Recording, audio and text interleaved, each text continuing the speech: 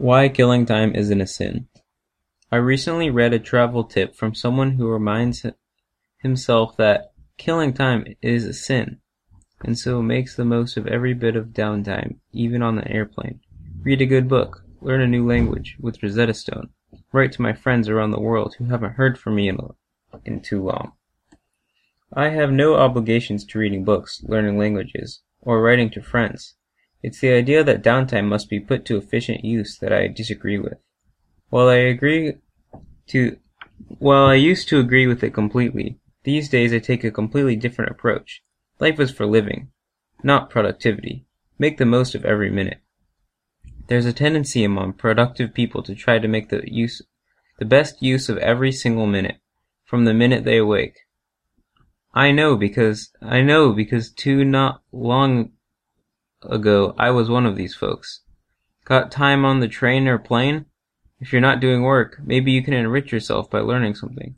Got time before a meeting starts? Organize your to-do list, send off some emails, write some notes on a project you're working on. Driving? Why not make some phone calls or tell Siri to add a bunch of stuff to your calendar? Why not listen to a self-help audiobook? Watching TV with the family? You can also be answering emails, doing sit-ups, stretching. Having lunch with a friend? Maybe you can talk business and make it a productive meeting. This is the mindset that we're supposed to have. Every minute counts, because time's a-wasting. The clock is ticking, and sand of the hourglass are spilling. I used to feel this way, but now I see things a bit differently. Is this what life is to be? It might seem smart and productive to not let a single minute go to waste. They're precious after all.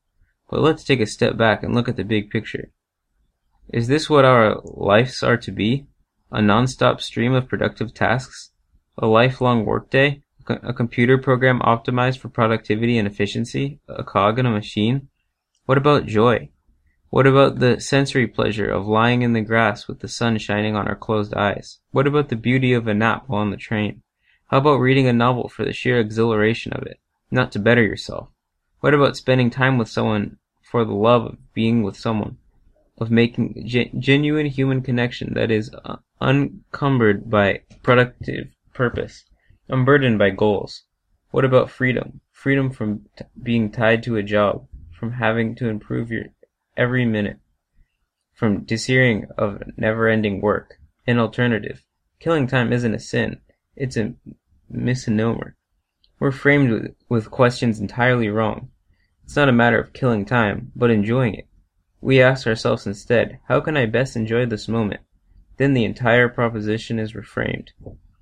Now we might spend this moment working if that work brings us joy, but we might also spend it relaxing, doing nothing, feeling the breeze on the nape of our neck, losing ourselves in conversation with a cherished friend, snuggling under the covers with a lover.